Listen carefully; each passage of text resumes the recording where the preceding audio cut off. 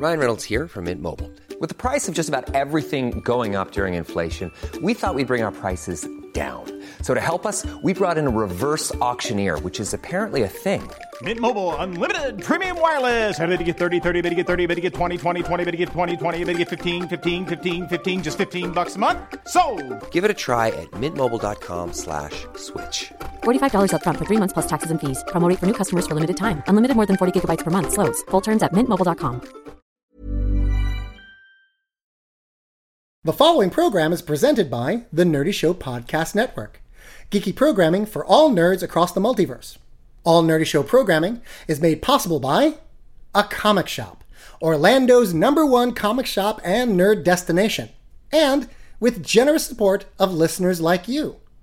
For more Nerdy Show podcasts, community forums, and to learn how you can support this and other fine Nerdy Show programming, visit nerdyshow.com.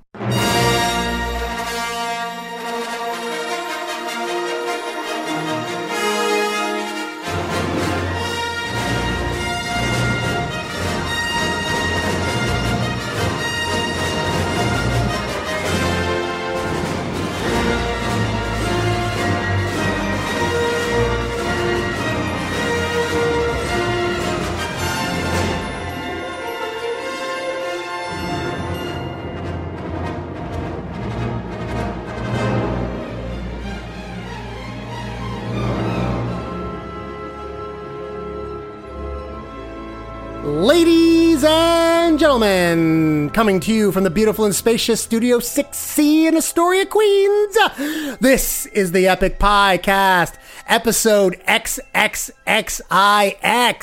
I am your host, Lugo Calnelsian. And I am your other host, Vader the Darth Lord. Oh my God.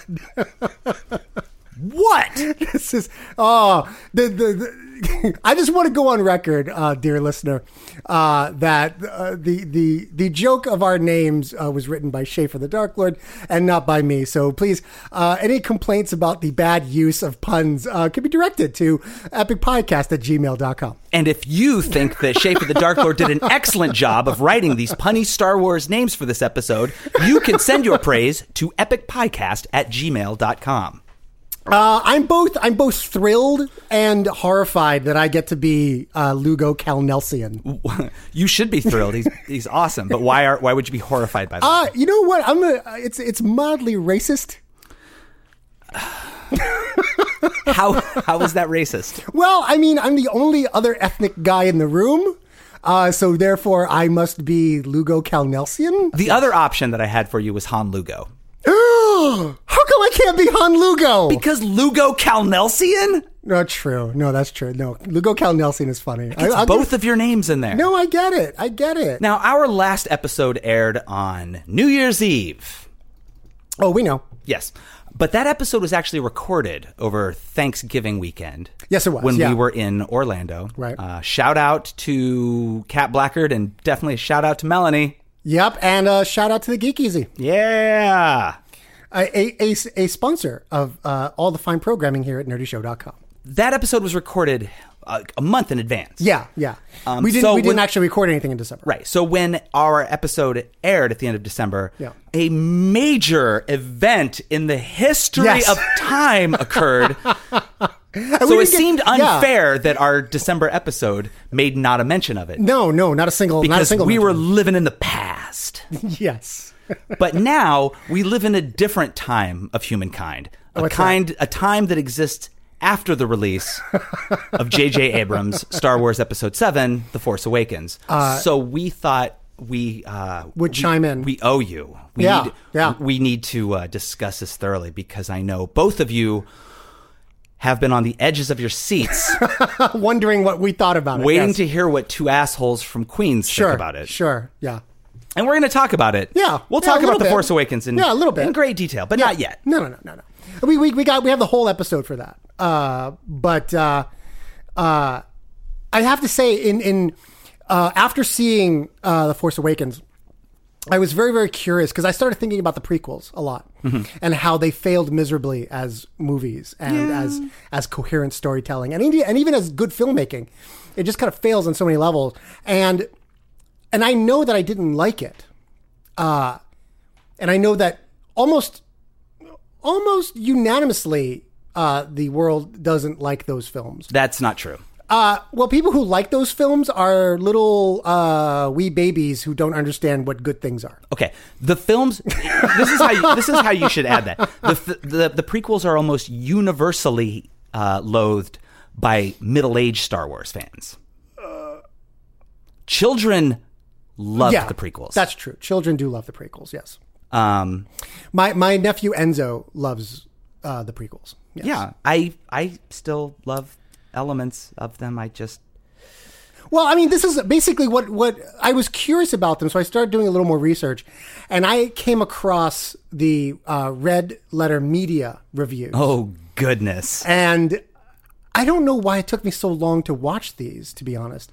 Well, they seem a little daunting at first. It's a video review for each film, and each one runs 90 to 120 minutes in length or so. Right. Well, yeah, they're 10-minute videos, and they're usually in 7 parts or so. And so on average, it's about 70 minutes of content for each film, for each prequel film. So then they're actually shorter than the estimate that I just gave. Still, these are 70-minute video reviews. Yeah. Well, I mean, by and large, averaged out, they're about 10 minutes apiece. Okay.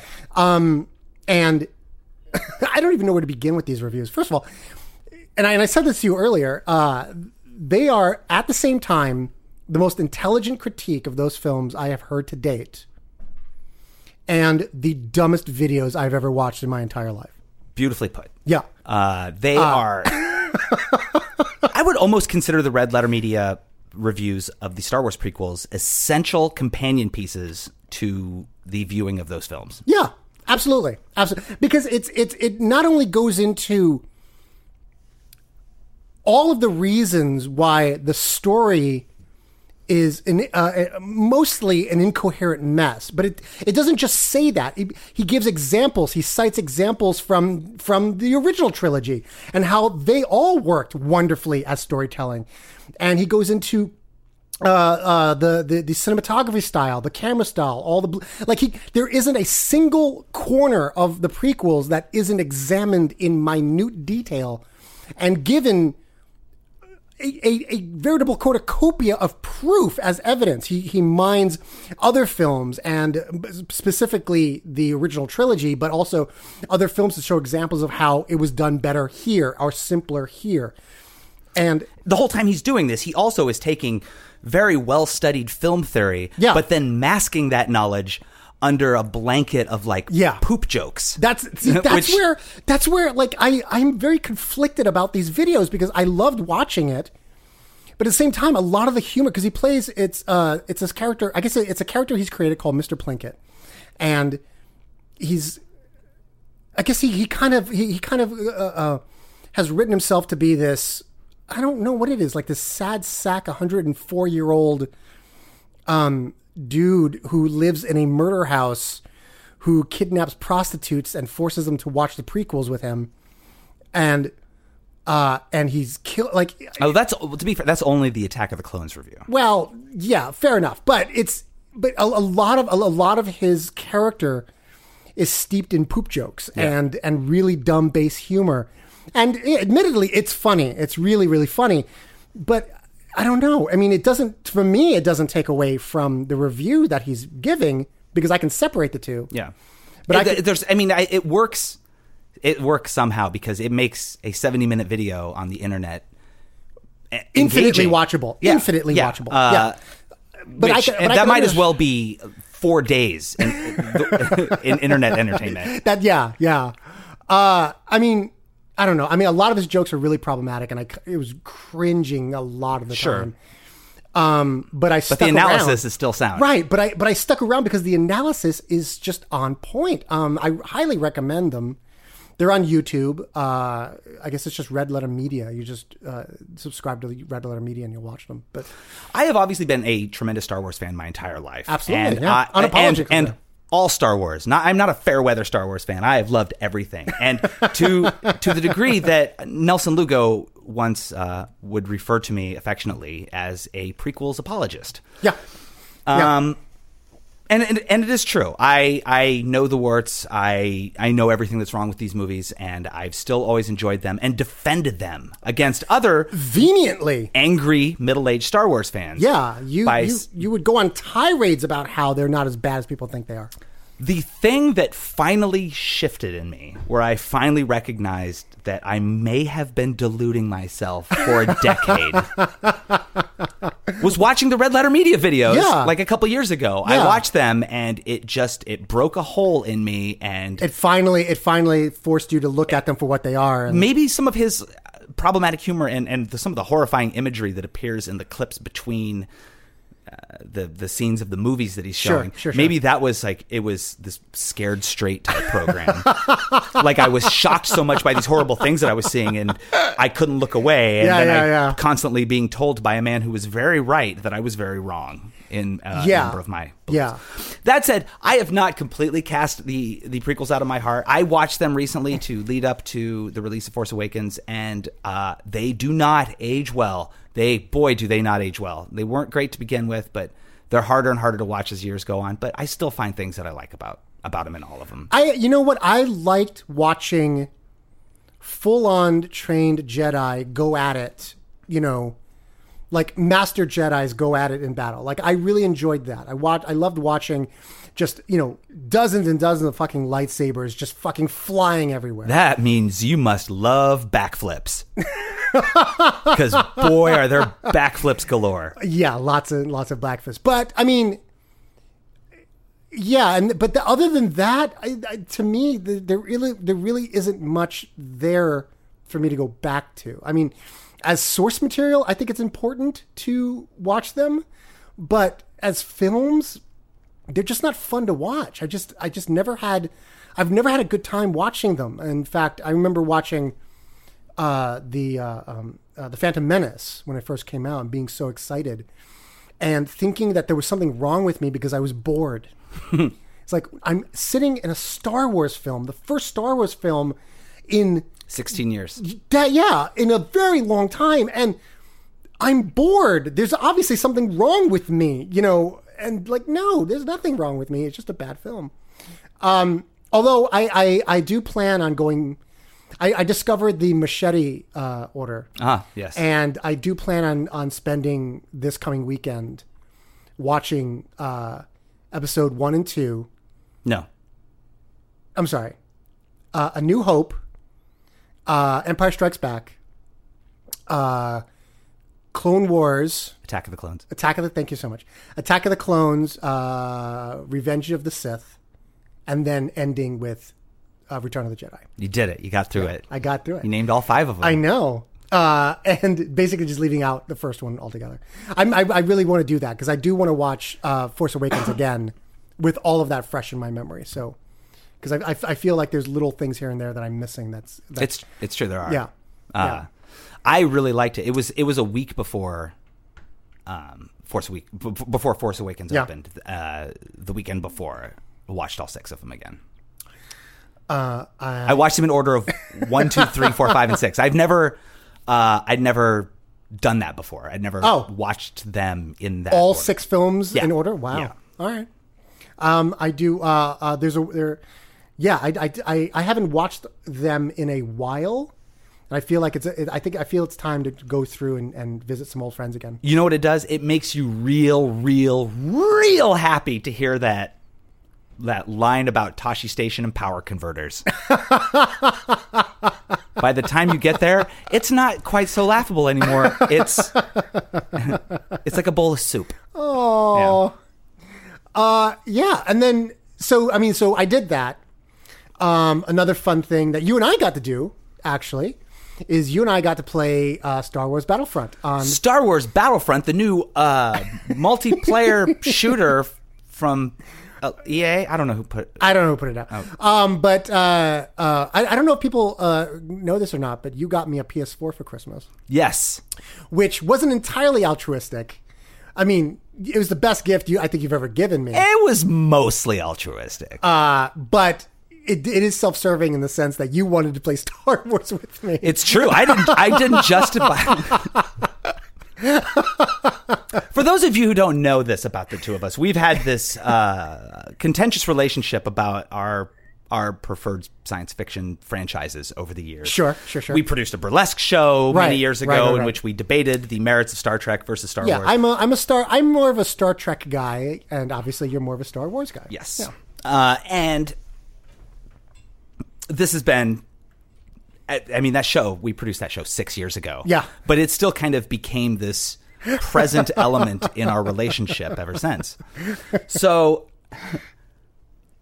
yeah, it's not entirely altruistic that I got you a PS4, but when I bought you a PS4, I definitely bought the one that came bundled with Star Wars Battlefront to say, hey, Merry Christmas, buddy.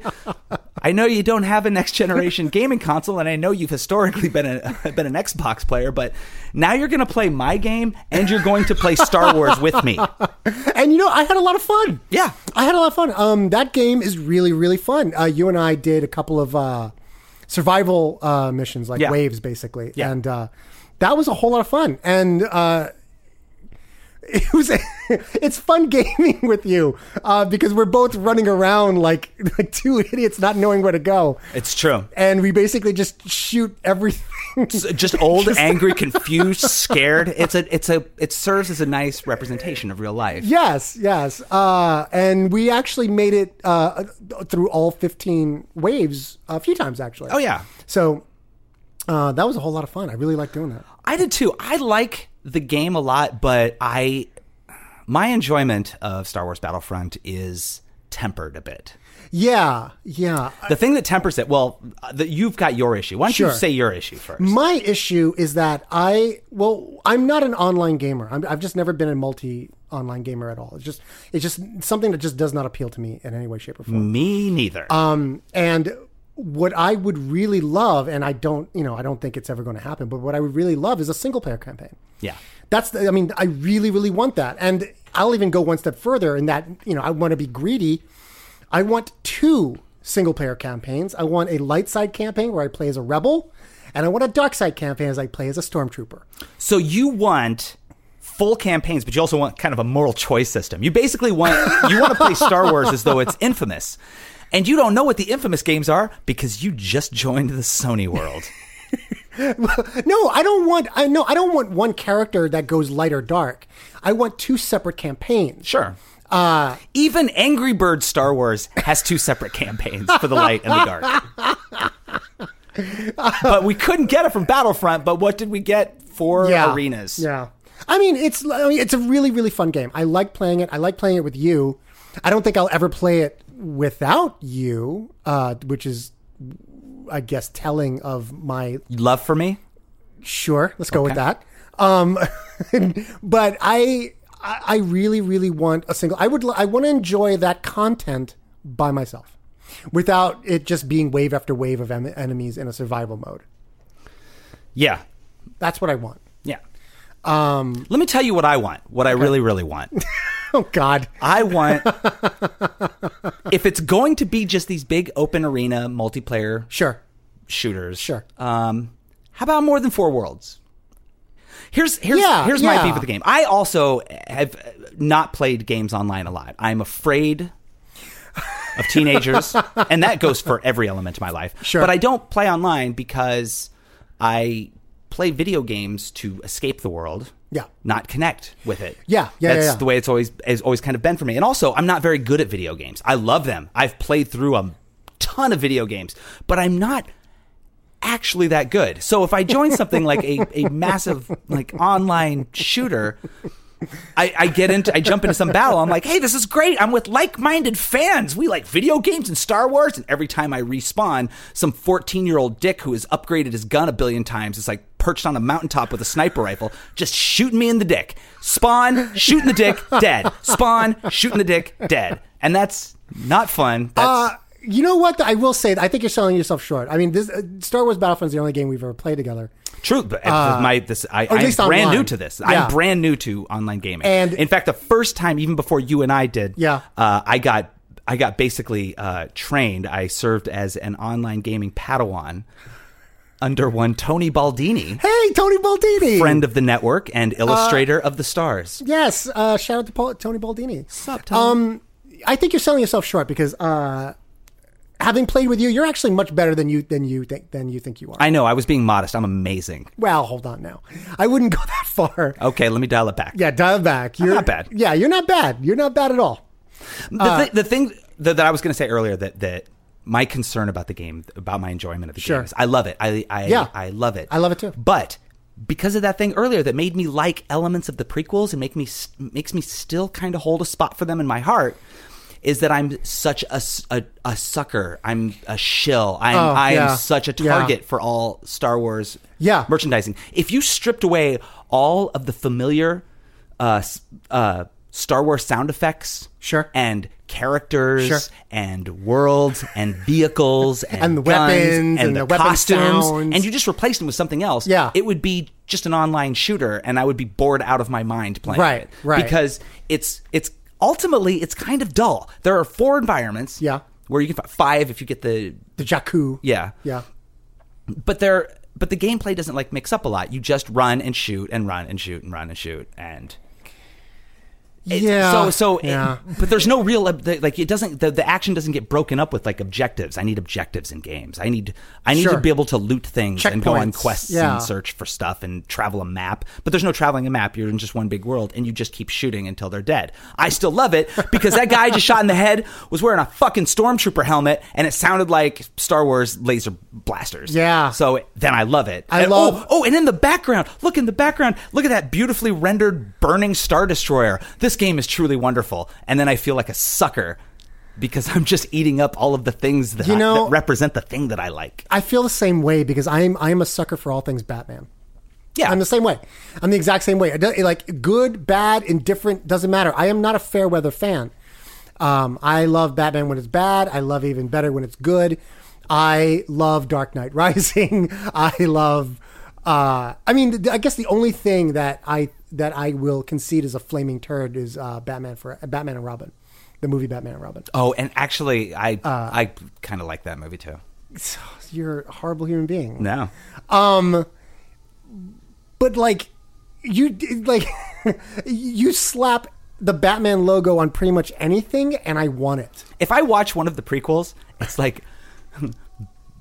Bad dialogue, no chemistry between actors, frowny face, lightsaber sound effect, smiley face. This is the best movie I've ever seen. Jar Jar Binks, frowny face, lightsaber sound effect. Oh my God, this should get an Oscar. And the people who kind of made and released a rushed shooter like Battlefront, they were making that game for people like me. Yeah. But I'm aware of it now. I mean, it is fun. It is fun. I don't want to downplay it too much because it actually is really fun. It's kind of mindless and it's kind of a bare bones experience. Also, if you do play one of the hero missions where you can play as one of 3 bad characters or one of 3 good characters, and you're not just a soldier. I played as Princess Leia. She's great. Yeah. She is better to play as than Darth Vader. Darth Vader is actually kind of... Oh, yeah. He's pretty janky. It's a little janky. It's a little clumsy, and it's not quite as satisfying as it should be for the greatest villain that has ever been created by art or literature in the history of time. You got someone better? Yeah. The Joker. Oh, okay. The Joker is a close second for me. Yeah. On that list of... Joker's first, Darth Vader is like third. For me, you think that there's a better villain in pop culture than, the Borg from Star Trek. That's like that doesn't count. That's a collective. Well, it's essentially one intelligence with like millions and millions of bodies. I feel like that's a qualifier. It would have to be ranked on a different scale than say individual villains. That is not one. Technically, it is. Well, the fact that you're saying technically and squinting means you know that it's a qualified term. Would you put Lex Luthor in there between the Joker and Darth Vader? No. Good. Would you put He Who Shall Not Be Named in there? What, Voldemort from Harry Potter? He shall not be named. Fair enough. No, I would not. Also, I'm going to pour one out for Alan Rickman today. Oh, yeah. Poor Mr. Rickman. And David Bowie. A moment of silence for David Bowie and Alan Rickman. I love Star Wars a lot. Yeah. I really do. And I love this Which game. is surprising because I don't love it as much as you do. Like, you live it, breathe it, sleep it, eat it. Like, you consume it on a level that I only understand in terms of Batman. So we are essentially the same person, just different pop culture fandoms. Yeah, but I think my fandom of Batman, because we share these two fandoms. Yeah. I think my fandom of Batman is more passionate than your fandom of Star Wars. I think I'm a little closer to you on Batman. Oh, do you? Yeah. Oh, okay. All right. Batman's pretty big deal. Yeah, no. Yeah, I'm more passionate about Star Trek than I am about Star Wars. But Star Wars is a very, very close second to Star Trek. Okay. Yeah. It's interesting because, I don't know, because of the nature of our relationship, Sure. because our friendship was really built theatrically and publicly. Right. We built our friendship on stage. Right. Writing In front of bits people. in front Yes. and creating like an online rapport that was contentious and Sure. and pokey and that so many of those things have kind of like trickled over. So that when you get excited about Star Wars, you say things like "I love Star Wars." Yeah. It's inconsistent with the characters that we have played over the years. I know that I've always known that you like Star Wars. Yeah. But it's still it's so ingrained in me now that it's strange to hear you say words like "I love Star Wars." I do. I know you do. I love Star Wars. I was that geek who stood in line for the re-release dressed as Han Solo, and then again in '97 when the special editions came out. Yeah, you stood in line dressed as Han Solo. I stood in line at the Ziegfeld Theater on 49th Street right there between the East and West Side. You lived in New York in '97. I lived in New York since '94. Oh, okay. Yeah. No, I moved back to New York in '93. Oh, wow. Yeah, that's it. Okay. I moved back to New York to go to acting school. You stood in line, you dressed up as Han Solo? Yeah, and my girlfriend at the time dressed up as Princess Leia. That's so freaking adorable. And we did it twice. We did it for the re-release, the digital remaster re-release, and then for director's cut. Oh. We did it twice. I saw when they re-released the special edition, or when they released the special editions, I saw each one of them in the theater 3 times. Yeah. But shitty Jabba's Palace dance number and all. Sure. But I did not wear costumes to any of them. Digital Jabba. This was before my days of wearing costumes. So I did not dress up for any of them. I see.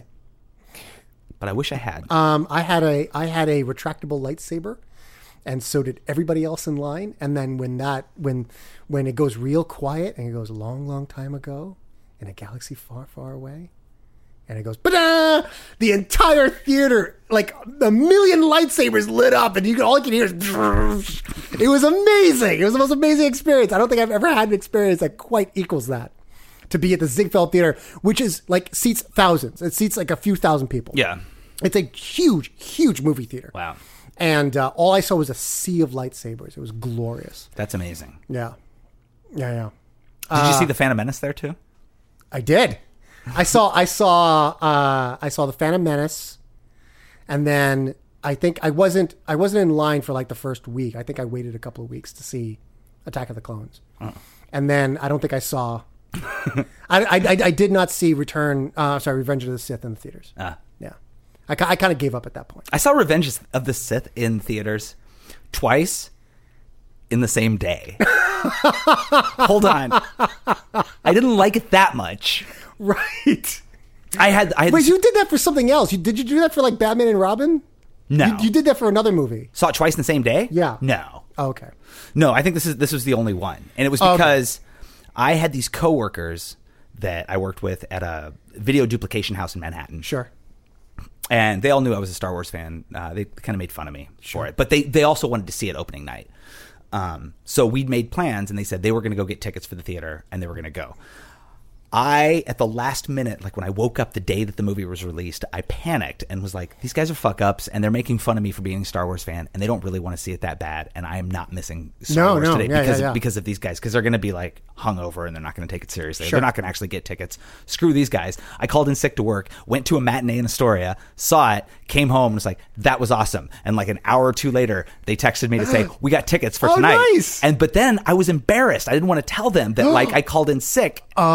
to go see it because I knew they would make fun of me about it. Yeah. So I was like, oh yeah, sure, cool, I'll go see that. So I saw it with them again. Nice. And pretended like I hadn't just seen it 4 hours before. Oh, that's being that now, kids. That's called being an adult in Schaeferland. It's my version of it anyway. Speaking of other things that are happening that are amazing in the Star Wars universe, what's that? I feel you should know about this. What's that? There are a number of titles that have recently started being published by Marvel. Yeah. I haven't read any of them. Lucas Siegel of comicbook.com. Did I get that right? Comicbook.com? Mm-hmm. He actually recommended a few of them, but I haven't picked them up yet. Yeah, I read, there was a 4-issue miniseries called Shattered Empire that came out that is supposed to bridge Return of the Jedi and Force Awakens. Oh, okay. And you read it? Yeah, it was a little rushed. It's only 4 issues, and it was just like cameos of all the characters all over the place. So it seemed like kind of a lot. I would have loved a whole series. Sure, like a 12-issue series. Which I think might be what's happening in the proper Star Wars title. I'm not really sure. I'm not reading the Star Wars title. Okay. But the 4-issue miniseries is great. Is it worth it? Oh, yeah, it's totally worth it. One of the best things about it is at the fall of the Empire. Right. After the battle on Endor. Sure. Everybody's celebrating, and Yub Nub, because Yub Nub is still there in my head.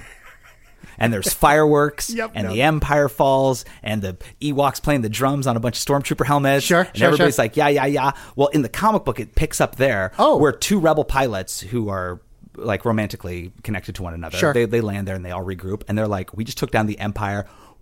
We gotta fuck now.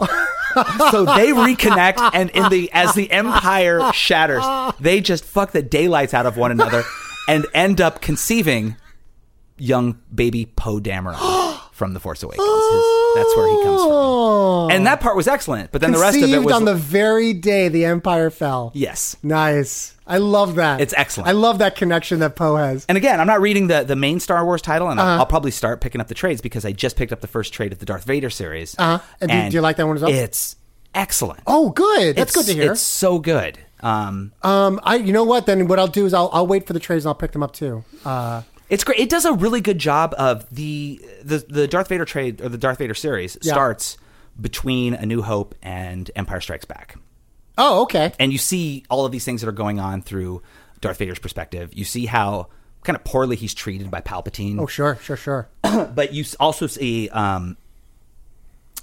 it does a really good job for a comic book. It does a really good job of visually bridging that gap between the prequels and the original trilogy, which I know George Lucas always intended by constantly tinkering with the movies to try to make them look like they're all part of things, but they're never going to. No. They look like 3 movies plus 3 movies. Yeah. But the comic books, there are a lot of nods to it, whereas Darth Vader is sent on a mission to visit a very well-known character on Tatooine. It cuts away to him receiving transmissions from Palpatine on Coruscant. And so there's the visual blend of those 2 worlds put into a comic book works really well and makes me really, I feel like it kind of enriches that universe. Oh, good. Plus, you get to see the battle against the rebellions through the perspective of Darth Vader, and he's got a lot of complicated feelings about everything going on. Still? Yeah. I would imagine, like, at that point in the story, he's pretty much brainwashed at that point. He is, but he's still... Does he struggle to the light and he has to force himself back? No, but he definitely has buyer's remorse at times. That's probably the best way you could describe Darth Vader. Man, I wanted unlimited power, and all I got was this RoboCop suit. And lost some limbs. I'm very glad to hear that Marvel's also owned by Disney at this point, right? Right. So I'm actually really, really glad that what is that? The extended universe is now happening in the comic book world versus the novel world. Right. And I know I'm going to get a lot of kickback from this, but I was never a fan of the extended stories of Star Wars in the novel form. I never read any of them. I read a couple of them, and I read I forget the titles, but I think one of them I read was Shadow of the Empire, which took place between Empire Strikes Back and Return of the Jedi. Yeah, I didn't read those either, but I probably bought a couple of the action figures that were released. I mean, I read a few of them, and it's just like, it just got so fucking confusing and convoluted, and just I didn't read this, but from some summary that I got online, apparently they dropped a moon on Chewbacca. Oh, yeah. I never read any. Honestly, they dropped a moon on Chewbacca. Must have been a little moon. Well, I mean, he survived it. I never read any of the expanded universe Star Wars novels. Because I'd always just wanted the movies, and I didn't take them seriously. I didn't know anything about these books. Sure. When I finally heard somebody telling me, like, singing the praises of it, it was when I was on tour, and it was after a show one night, and I was at some party somewhere, and some guy who had like a bucket of cocaine inside of his face we started talking about Star Wars, and he said, "Oh my God, have you read the expanded universe novels?" I said, "No." "Oh, well, you got to read this one where," and like a guy with a bucket of cocaine in his face. Oh dear, just basically told you the entire story. Yes, and continued to do that through a couple of books while I continued to try to exhibit cartoonish body language that would suggest that I'm no longer interested in this. And that really put me off of it. Because I always associated, when I would hear some of the names, when people have been like talking about some of the names in the expanded universe, because I know the fans are very upset that it's now been wiped clean, considered non-canon, so that they can rewrite this under a new umbrella. Which I'm really happy. Every time I would see these names, it would just remind me of Cocaine Bucket Face in some city in America that I don't know, and how annoyed I was as he narrated to me. I never really enjoyed them. They just became, I don't know, to me, they just became parodies of it. Just like the writers, because it became escalation, right? Like then this book ends in this dramatic way. And so the next one has to end even a bigger dramatic way. And so it just became more impossible to write anything approaching realism. I mean, and that's, I understand that Star Wars is sci-fantasy. Space wizards. Yeah, but even still, I mean, come on. It just got so fucking ridiculous.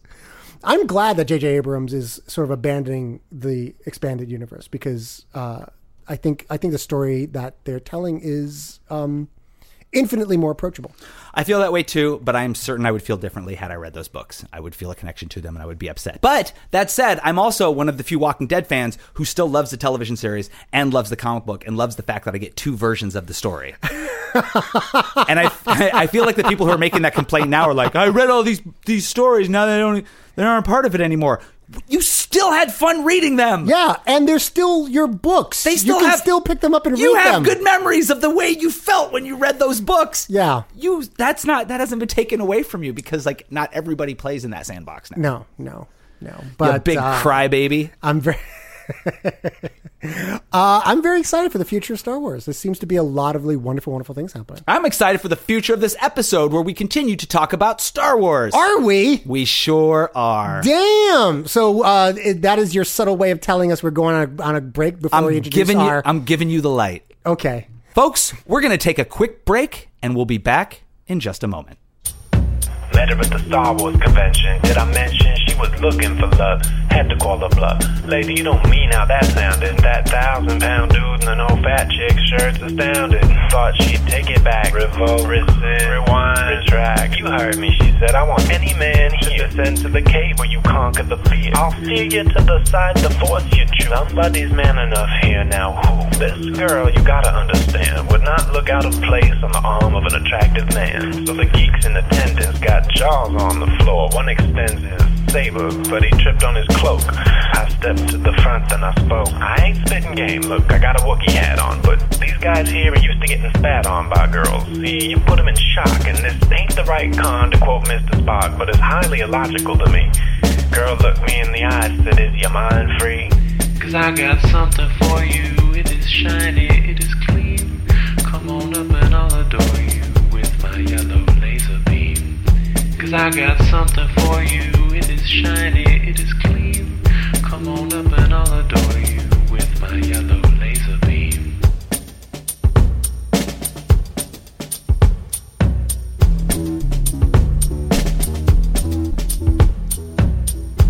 Sitting in the room wind up the buns in her hair. I declare that I'd like to be Luke. Less that's a bit too perverted for you.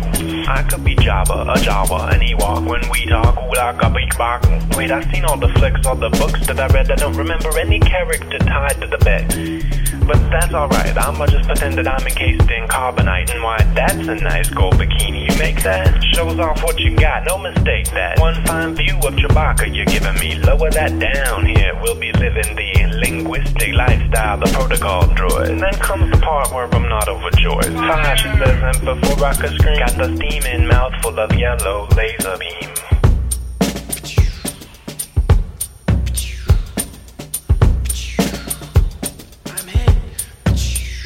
Cause I got something for you, it is shiny, it is clean. Come on up and I'll adore you with my yellow laser beam. Cause I got something for you, it is shiny, it is clean. Come on up and I'll adore you with my yellow laser beam. Now, folks, last month, Lugo and I, in the company of friends, attended an opening day screening of J.J. Abrams' Star Wars Episode 7, The Force Awakens, where we filed this field report. Hey, Nelson Lugo here. Hey, I'm Shaver the Dark Lord, and we are joined by MC Frontalot and Bunny Buxom. And we just all saw Star Wars The Force Awakens. Nelson Lugo, your review of The Force Awakens in 3 words, go. 3 words. We're home, Chewie. Bunny Buxom, The Force Awakens review in 3 words. Really fucking awesome. MC Frontalot, Force Awakens review in 3 words. It was great. And mine is, thank you, Abrams. That's us. Good night. Ladies and gentlemen, our guest on the program this month was our date to The Force Awakens. He is also the godfather of nerdcore hip-hop. Please welcome back to the program, MC Frontalot. Hey, how you doing? What's up? Hello, Hey. Front. How's it going? Or Mr. Lot. Do you prefer Mr. Lot? No. Back to the program. I like that because I was on the program before. Yeah. The last time you were Walking on Dead the episode. show, it was, I think, at the second episode. Oh my God, was that far back? Which was a little over 3 years ago. And did we discuss zombies? Yes. We did. Oh, yeah. We talked about all things Walking Dead. We talked about zombies in all of the various ways they have been created by Robert Kirkman. Is that in the archives? It absolutely is. Wow. As though it had not decayed at all over the 3 years. One could No, listen to it was never stored. pristine. It was never fresh as the day.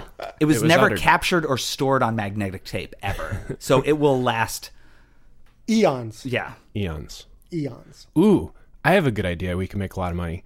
Let's convince people that bits decay and then create archival quality storage solutions. Oh. Is that going to happen? What if one day the Earth is suddenly magnetized and all of the hard drives in the world that are holding the bits that were supposed to survive other decaying media are suddenly freed of that media? That will be part of our sales pitch. Oh, terrific.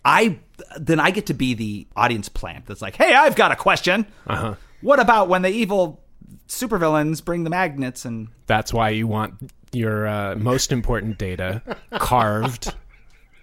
Can I be into the brass the plates. person who stands next to you during the infomercial who's just constantly surprised by everything you have to say? Yeah. Nice. Give me a that's amazing. That's amazing. Give me a I never knew it could be this good. I never knew it could be this good. Man, these You're hired. marks are going to buy this product hand over fist. Absolutely hired. All right. Enough with the bits archivalquality.com, which I guess we're gonna have to get that now. Always register before you give it away. Yes. Let's talk about Star Wars. We all saw it. I loved it. Absolutely. Hands down, I loved it. Now, MC Frontalot, have you seen it an additional time? Not yet. I haven't had a chance. I'm going to go to the nonsense screening, the 3 stories tall, 3 dimensions of viewing. Like the Super IMAX. Hopefully there will be 42 channels of audio from various sources, one right under your butt, so that you can really feel it when Darth Emo is upset. An usher dressed in a stormtrooper uniform sits on your lap for the duration of the film. Gently pets your chin. It says, do you want another popcorn? Wow, That's really.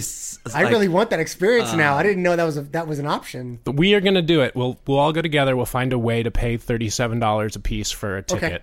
Yeah, that's only $37 for that experience. I feel like I haven't ever seen a movie now. Do I get an option of a stormtrooper on my lap or a Chewbacca's? You bring your own, and I think they let you do whatever you want with your lap. Yeah. I want an Ewok. We didn't see it at this magical place that you're describing, but we did. And we saw it reasonable human style, 2 dimensions. Yeah. Right. We saw it 12 at channels the beautiful of audio. and spacious United Artists Astoria Kaufman 14 or whatever. Yeah. But that was my first. It's an RPX theater. What does that stand for? What does that mean? Comfier chairs, subwoofers under the seats, and a slightly curved screen. We already had butt audio? Yeah. That must have been why I had such a favorable reaction to the film. I just saw it again this past Monday.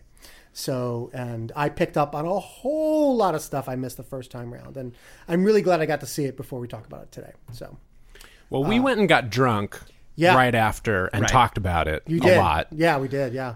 My biggest gripe with it remains what it was that afternoon. Okay. Which is the sort of winky shit. I didn't need that much winky shit. Right. Where I see. The self-referential. Where Poe picks up a prop from the first movie and makes a face and chucks it over his shoulder. There was a little too much of that kind of stuff.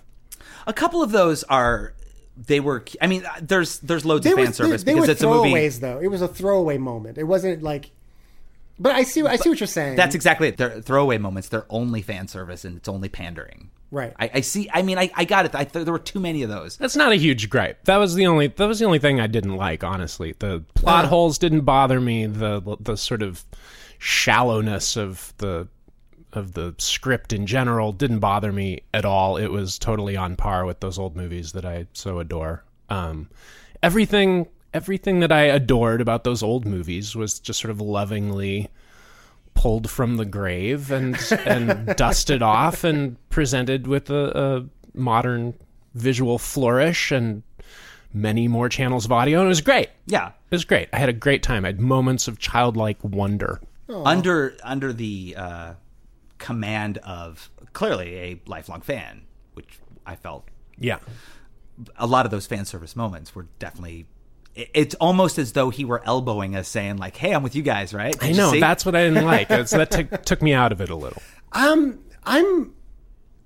loved it for those reasons. I guess because I'm not so steeped into Star Wars as the both of you are. Like you kind of live it, you breathe it. I'm coming more from a Star Trek fandom who also loves Star Wars, but I never really. As a kid, I didn't really pretend to be Jedis. I pretended to be like Batman. But I loved those winky moments. I thought those winky moments were really necessary and wonderful in many ways.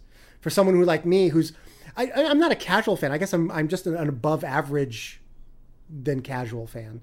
But those moments I thought were just enough to acknowledge that it's bouncing off something else and it's moving forward with what it's going to do. And on second viewing, the story is actually richer than I remember it being on the first watch through, because I was so caught up in nostalgia and wide-eyed wonder.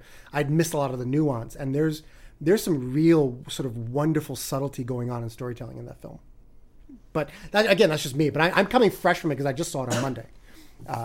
And we're recording here on Thursday. So, but yeah, I loved it. I'll probably see it a third time. I look forward to enjoying it again. Yeah. There was no chance I wasn't going to see a Star Wars movie more than once. Even the fucking terrible ones I've seen more than once. But how many times did you see the prequels? In bits and pieces, several times. Maybe I've seen the third prequel 3 times, the second one maybe twice all the way through, the first one maybe twice all the way through. I haven't watched them dozens of times like the other movies. You can't. It's very taxing to the soul, to the psyche. I just saw them recently. I watched them all again before Force Awakens. You marathoned it. Yeah. Did you do it all in one sitting? Or no, God, no. Oh, okay. Well, you own a lot of Adderall. Who knows? True, but I can't. Even that's too much for me. I need a break from the taxation of trade routes. Now, I assume you didn't do this, but you guys are aware of Machete Order, correct? Oh, yeah, we were just talking about it actually. Oh, okay. I plan on doing Machete Order this weekend. Nice. I have not ever watched them in Machete Order, but I haven't either. But it's a thing that if I were in the mood to spend 14 hours watching Star Wars one afternoon, I would do that. Yeah, I think that's exactly what I'm doing on Sunday. MC Frontalot, you appeared as a talking head in the 2011 documentary "The People versus George Lucas." I did, which is a documentary of basically giving fans a voice to shout their gripes with George Lucas. It's a film that it kind of starts with you see a number of people discussing how much Star Wars has meant to them in their life. The second, third act are very much more about how all of their hopes and dreams were dashed by George's work with Star Wars from the 90s on. But it's still the whole thing ultimately comes from a place of love. And for most of the participants, I think, yeah. And some of us, and I'm kind of glad in retrospect to be over the line a little bit into the second category, some of us maybe defend against the most vicious detractors just based on human decency grounds. Sure. There's those two guys who are singing this, like, busking in Times Square with their George Lucas raped my childhood song. It's like, get the fuck out of here, you guys. Yeah. I didn't see the documentary. So for someone who hadn't seen it, is it an indictment of George? Is it a love letter to George? Is it a plea? It's kind of both. What is it? It's an examination of how people spent this long span between their childhoods and their adult lives wrapping their identities up in how much they love Star Wars, which is something that many people in the world have done. Sure. And then just what all of their feelings were after after the prequels. And weirdly, I watched that movie twice, and the second time I noticed how much of it is about the special editions. Yeah. Bizarrely, like... You're talking about... You watched the documentary twice. Yeah. Yeah. People were not happy about those special editions. That's like half the movie, not even the prequels. What's wrong with the special editions? Well, Han and Greedo scene and Jabba the Hutt being added. Yeah, those extra scenes that kind of wreck the remembered flow. Yeah. Oh, although I just watched adding more stuff and more animals to like Tatooine. I just watched despecialized New Hope the other night, and did you download that? The original cut. Somebody at PAX had given Paul and Storm some DVD-Rs of it, and they gave it to me because they're not real nerds. Just kidding. Oh, damn! Because they could see in my eye that I wanted it more than they did. Yeah. But anyway, I watched that, and the original movie got kind of 70s pacing. Like, you could make a slightly better version of that movie for a late 90s audience. Yeah.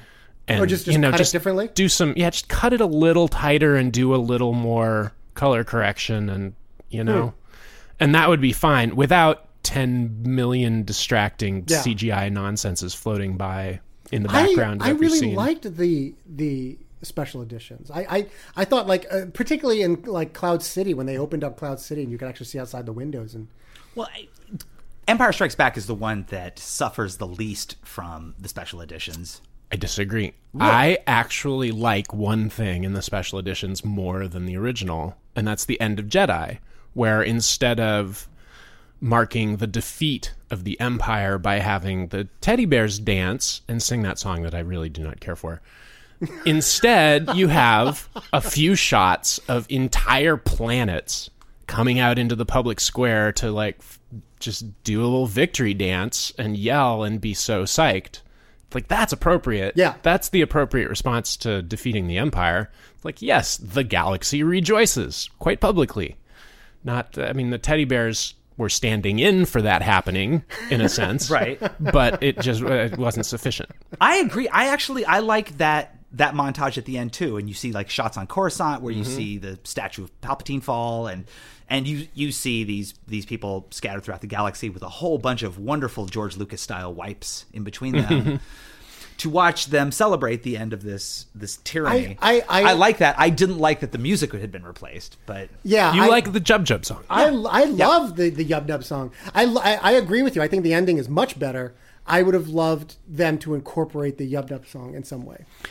I tell you, I like the Yub Yub song better than I like the replacement song from Jabba's Pleasure Palace. That's Jesus. That is probably my Holy least mackerel. favorite. I like that less than Greedo shooting. I like that musical number is so gratuitous and ill-informed and just awkward. a piece of bad music. It feels forced. Hairs. Is what actually, I'm indifferent about whether or not Han shot first or not. I think it works both ways.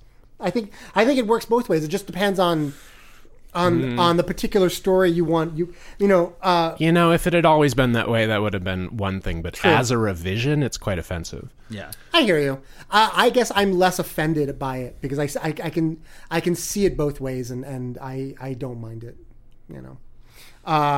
Well, your failure to be devoted to the ancient religion will probably play out during the trivia round. Oh, I also saw People versus George Lucas twice, and I've never seen this. I guess I got to watch it now. The second time I watched it, I felt it is ostensibly an indictment of George Lucas for his endless tinkering by his diehard, largely middle-aged fans. Sure, but upon a second viewing, I almost feel like the filmmakers, and I don't know, I can't speak to their intentions, but it feels almost more of an indictment of those fans. Sure. Some of us do not come off very well in that movie. No, really? Not at all. And by the time it gets to the end, a bunch of entitled, whiny little shits who don't like that the movie changed. It's like, fuck off, kids. When it comes around to the end of the film, Didn't feel that way at the time. They're going back to everybody who's been,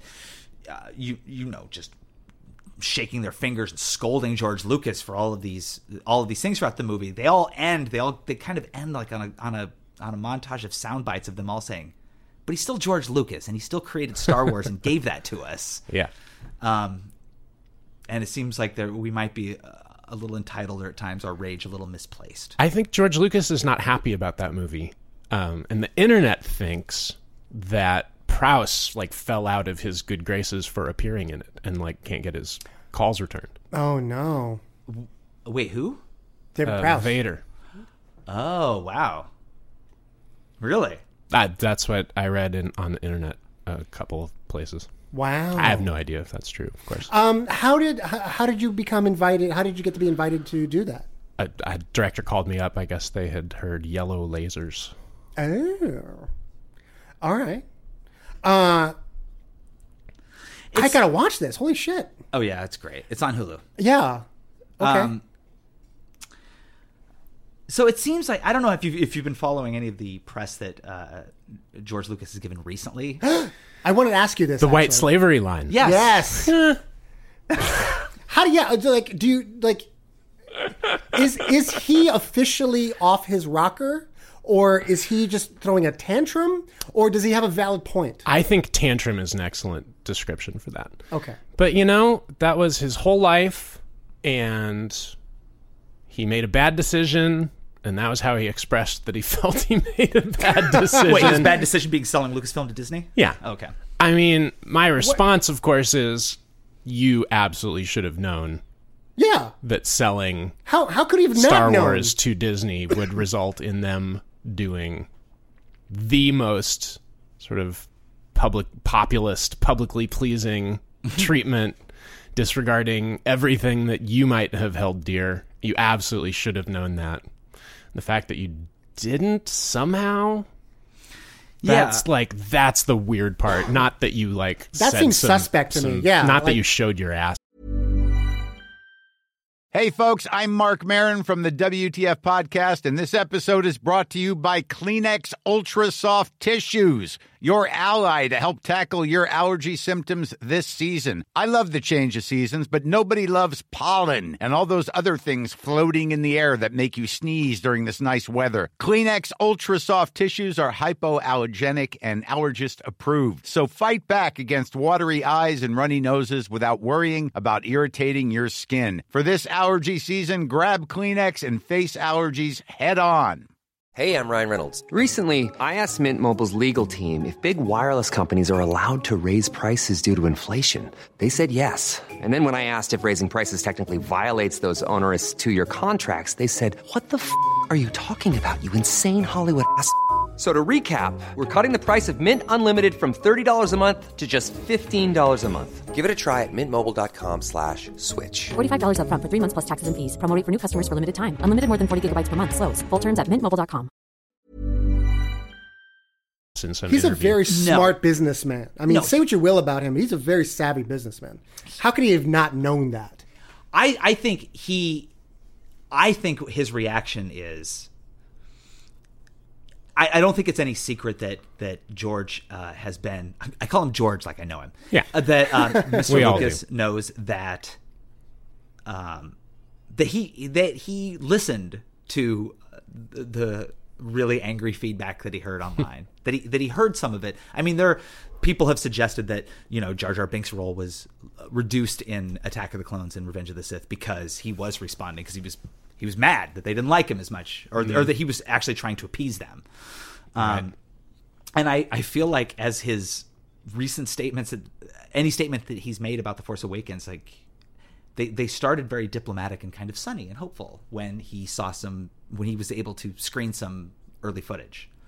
But as time's gone on, and it was diplomatic, but he was already telegraphing his displeasure. It was diplomatic, but it was definitely not the tantrum that he gave to Charlie Rose. Right. Because now he's giving interviews in the world where the audience that boiled him is now fawning over this thing he hates. Yeah. Over this thing that is now out of his hands. Yeah. Not merely out of his hands, but that has discarded his ideas of this 9-part story that he'd been formulating since 1977. Right. He tried to suggest to Disney that when he sold the company that he wanted to be able to at least pitch to them. Did he? Yeah. That was kind of part of the deal. That's what I heard, yeah. And he did. And he did pitch them, and they were like, thanks for coming in, George. Yeah, off you go. Like, that doesn't mean we're going They fulfilled their end of the bargain by listening to the pitch. Yeah. And then said, thank you so much for coming in. Anything you want to have actually happen in show business, get it in writing. Yeah. Yeah. Yeah. So, I mean, a lot of the older crowd has obviously really enjoyed it, and I feel young kids too, because it's just an exciting, fun space adventure. Yeah. But I know some of the criticism that kind of George slightly invoked, and that I've heard from a number of fans online, is that they don't like that there's too much beat for beat mirroring of A New Hope. And Empire. It was straight up cobbled together from scenes from the best Star Wars movies. Yeah. Yeah. And if that had, but fucking time goes by. And if that had happened in 1986 and come out as the 4th Star Wars movie, we would have all been livid. Yeah.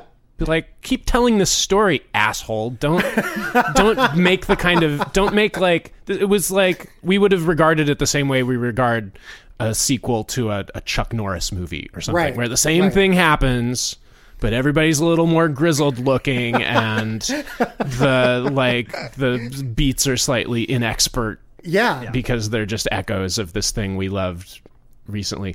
But all this time later, all I want are those echoes. Yeah. I want them to reverberate in my body and mind and soul the same way. I just want them to strike those chords that were struck when I was little. It does, and that's what it tried to do, and that's what it did, and I appreciated that. It pulls all of the nostalgia strings that needed to be pulled, and it lays the groundwork for the future installments. I mean, it's very much. I mean, A New Hope is a standalone story because he didn't know if he was ever going to make the trilogy. But with A Force Awakens, they know full well it's going to be a fucking trilogy. Yeah, and I want to know what happens next. Yeah, exactly. They're laying the groundwork. The story is going to shoot off into new vistas and new places and new characters. And Luke Skywalker's in it. Yeah. What more do you fucking want? But there's just a little teaser for that happening at the end of the movie. Which I thought can't was wait. Really smart. It was really smart to save it for like perfect. the last few minutes. That was great. I wanted to fist bump somebody in one of the writers for ending that movie with literally a cliffhanger. Yeah. Oh my God, that's right. It's true. Yeah. The old Irish cliffhanger. A little on the nose, but yeah. Also, I think we should probably warn our listeners. This is a very spoilerific podcast. If you hadn't already realized that by now, so. Sorry. Not sorry. Actually, they kept him off the poster as though that were a spoiler, although everyone knew that Mark Hamill appeared in the film. Yeah, we all I didn't know. I did. Yeah. You didn't know? I didn't know. Did you know who Luke Skywalker was? Were you aware of that? I know you went in with a little less. No. I was on a complete media blackout for this film. I knew nothing about this film going in at all. Right. But you knew Harrison Ford was in it. Yeah, because I saw the very first trailer when he says, Chewie, we're home. So you had to have known that. I had no idea. No, they kept Luke out of the trailer. You know that if they can afford $70 million to hire Harrison Ford, they can afford $50,000 to pay Mark Hamill. Do you think they charged? What do you think? What do you think Han Solo cost? I think he probably cost at least $20 million. You know, Alec Guinness had points on both of the first two movies. Did he really? Smart. Fucking points. Good for him. I would say Hamill got six figures. You really think so? How much do you think Carrie got? At least $1 million. Carrie? Yeah. Really? Yeah. Wow. I read some site that does like celebrity gossip type of thing. They have sites like that on the internet? Yeah. And somebody was commenting that they spotted Mark Hamill at he was at some movie studio, I guess presumably doing voiceover work. And he was spotted digging cigarette butts out of an ashtray outside to smoke. Really? That's not necessarily poor person behavior. That some people who've promised themselves they're not going to buy a pack of cigarettes will do some real dirtbag shit in order to smoke part of a cigarette if they don't think a Hollywood gossip website is writing down what they're doing. That's horrible. I liked the way that they used Luke Skywalker a lot. I liked that he didn't show up in the middle of the story. But he was he was talked about almost entirely. I like that he was the point of the plot driving MacGuffin of the entire film. Yeah. I like that they didn't give us any idea about why he is in hiding. I mean, there's some hints. We can just guess and speculate and try and put it together. I saw a lot of people complaining about that. Like, why isn't he stopping the New Order? It's like, you dumbasses. This is a trilogy. It's the first part of a trilogy. You got to have some mysteries. Slow your fucking roll. There's going to be a reason for that. Yeah, we're just setting you up now with a bunch of stuff you recognize standing next to a bunch of stuff you're going to love. Yeah. So that when we get to the second one, you're just going to have all that new stuff that you love, and then we'll tell you the rest of the stuff. But so yes, the movie was absolutely cobbled together from scenes and settings from earlier movies, and I felt like it was Snow World, Desert World. I don't know about that. I felt like it was I think that's a tribute and not a pastiche, and that made me happy. A space hick who finds his or herself thrust into his or herself. Nearly every scene thrust into some nearly new every world plot to basically be our guide into this world. Right. Learns of this greater destiny that exists. Well, there's two protagonists in this film. It's not just Rey; it's also Finn. Yeah, but come on. I mean, it's Rey's story ultimately, but we are introduced to this world by through Finn at first. Really, we don't even meet Rey until later. If they are having characters that are serving beats that came from the previous trilogy, then I believe that Finn fills the spot of C-3PO for these movies. Oh, stop. Or at least for this one. Stop. No, look at it. He's the Han Solo analog. Come on. No, he isn't. Yes, he is. No, Poe Poe is more like Han. Poe? Yeah. No. Oh, he's handsome and he's smooth talking. He's funny and he's a no self-doubt. No self-doubt. He's totally. No, you're right. No, you're right. I take it back. You're absolutely right. Like C-3PO, is in way over his head. He's the only character that's like, I want to get out of here. I don't know if we can do this. Yeah, I want to get out of here. And everybody else is like, fucking bite down on a belt and let's go. We're doing this thing. There's 3 of us against a giant cannon planet. I don't know. And he also provides the majority of the film's comic relief. And if you go back to the original New Hope, most of the laughs come from C-3PO. Someone pointed this out. I hadn't thought of it that way. And I think that he's also British. Who's Sorry. not? So I think that Force Awakens is arguably a remake of the first Star Wars. But somebody pointed out on a film blog that I sometimes contribute to called Standby for Mind Control, my friends there pointed out Jedi is a remake of Star Wars. Oh, it absolutely is. It starts on Tatooine, and then they blow up the Death Star, and it's just... And that was right after... And actually, so maybe there's no amount of remaking that first Star Wars movie that could ever really make me upset. You know, as far as echoed beats from the original trilogy, that was the only one that kind of bothered me with The Force Awakens, is that there was a giant cannon planet. A giant cannon planet with a vulnerability. That was, when it got to that point, I was like, doing that part 2... Could have done one different thing. Just could have done one different thing because they literally did that twice in the original trilogy. Yeah. I didn't mind it because I like the idea of the First Order being the sort of escalated response to the failure of the Empire. It didn't sell it to me because it seemed like that would be...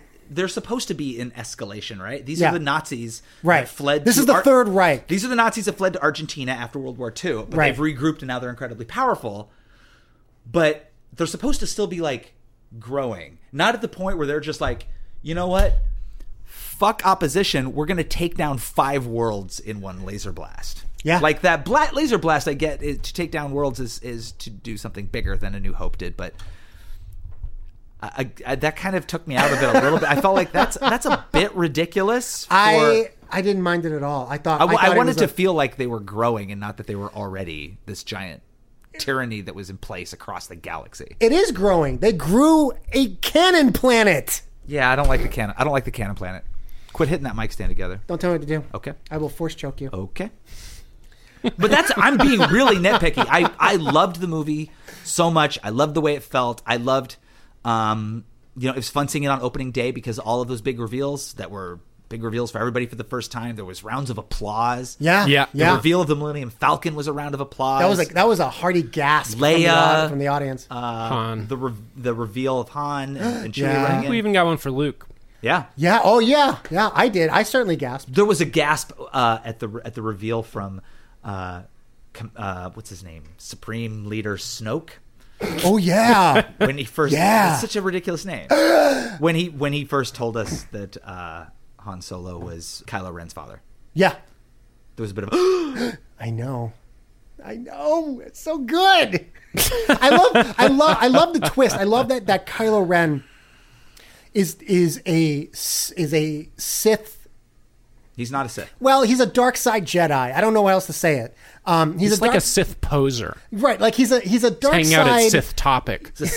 Like he's trying to pass for a Sith. Sith enthusiast, right? He's a Jedi of the dark side, and that he's tempted by the light. And I find that infinitely fascinating because it's a nice twist on the.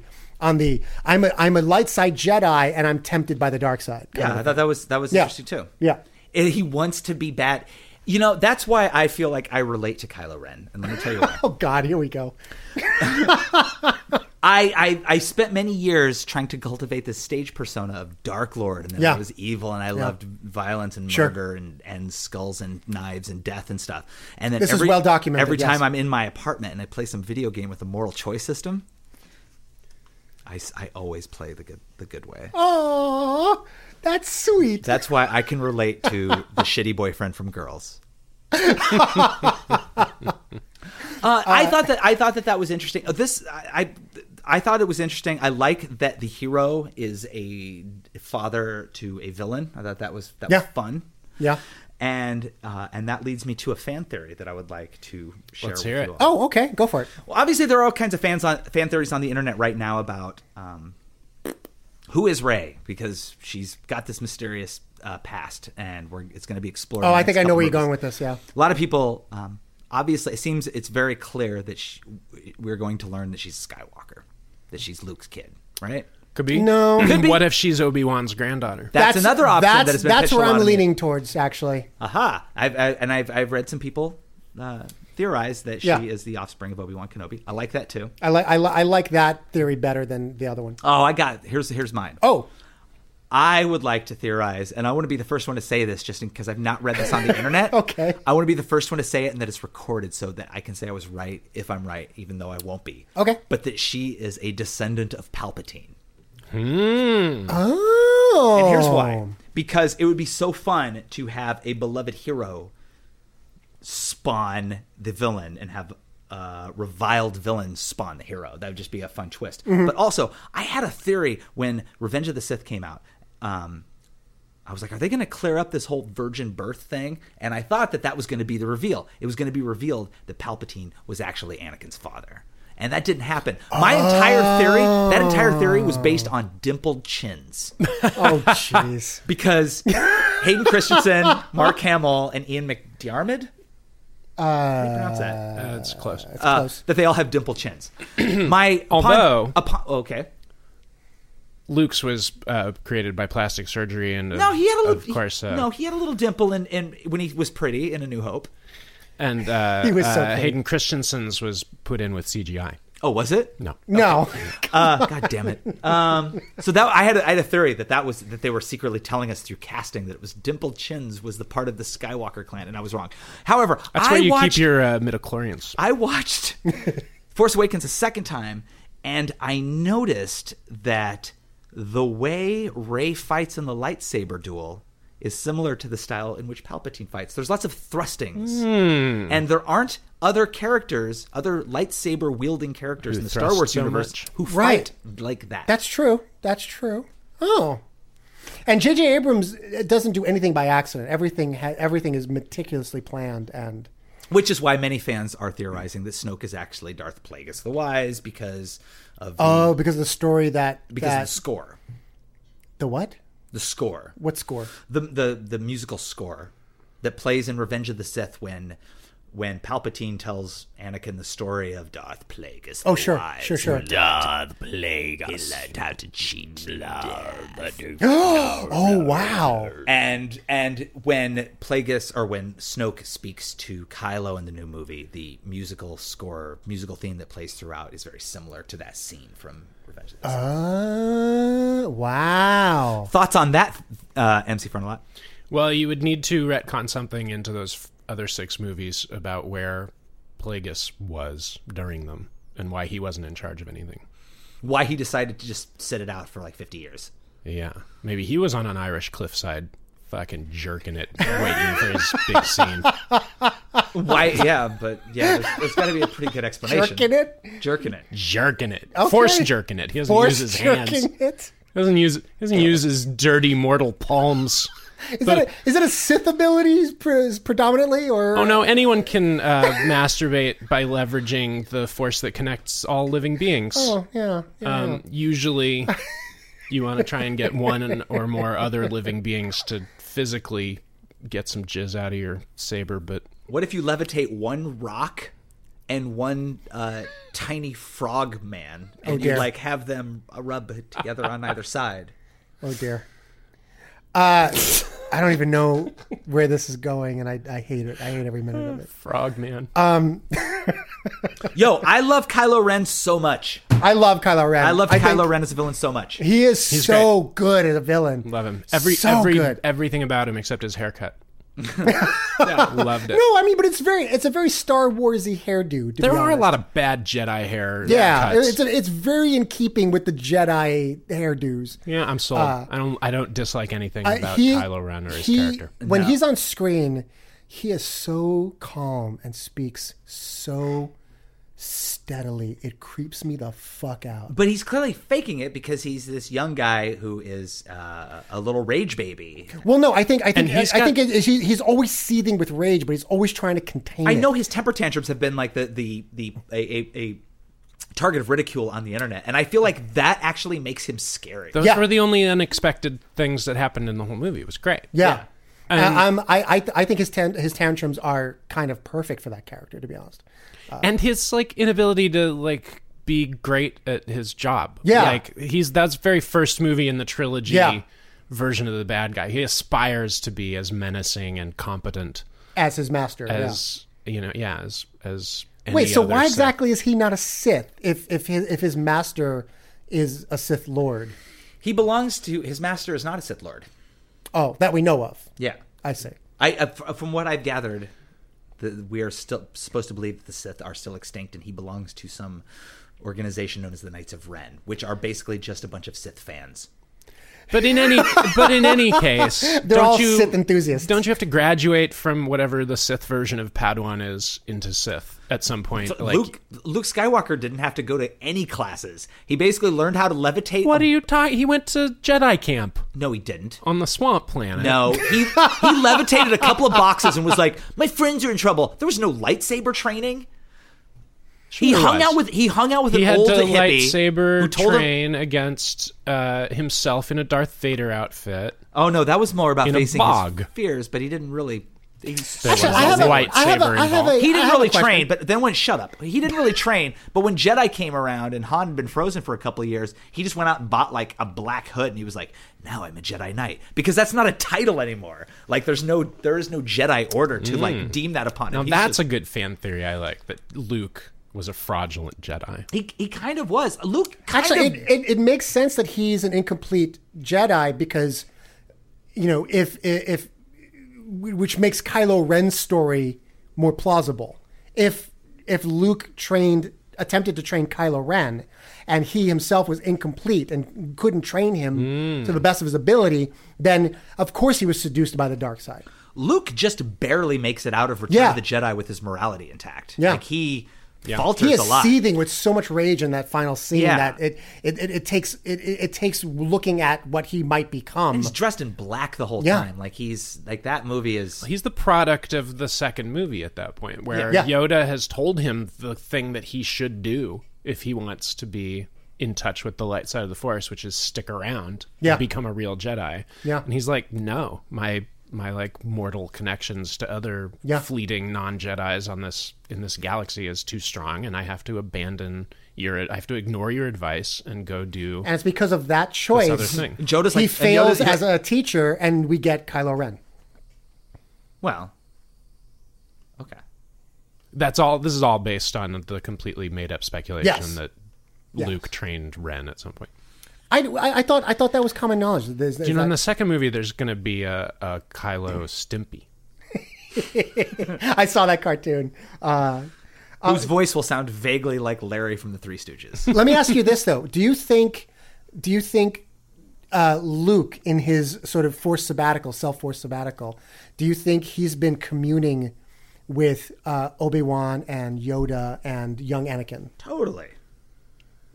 How long do Force ghosts stick around? I don't know. Is that like an unlimited?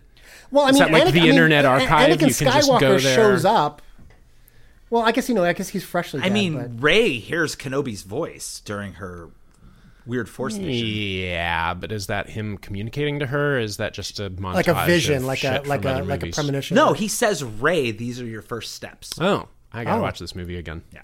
Yeah, no, seriously. There's a lot more nuance than you're probably remembering. But you gotta really squint your ears to hear it. Yeah, a lot happens during that scene. Because I think I would like to hope that Luke completes his training because the old Jedi... Have you hoped this earlier, or is this like a this new is new. hope? This You're fired. I love Rey. I think she's fantastic. Oh yeah, she's great. I think she's. I can't wait to learn more of her story. You know what my favorite thing is about Rey? What's that? She lives in a freaking AT-AT. I know, right?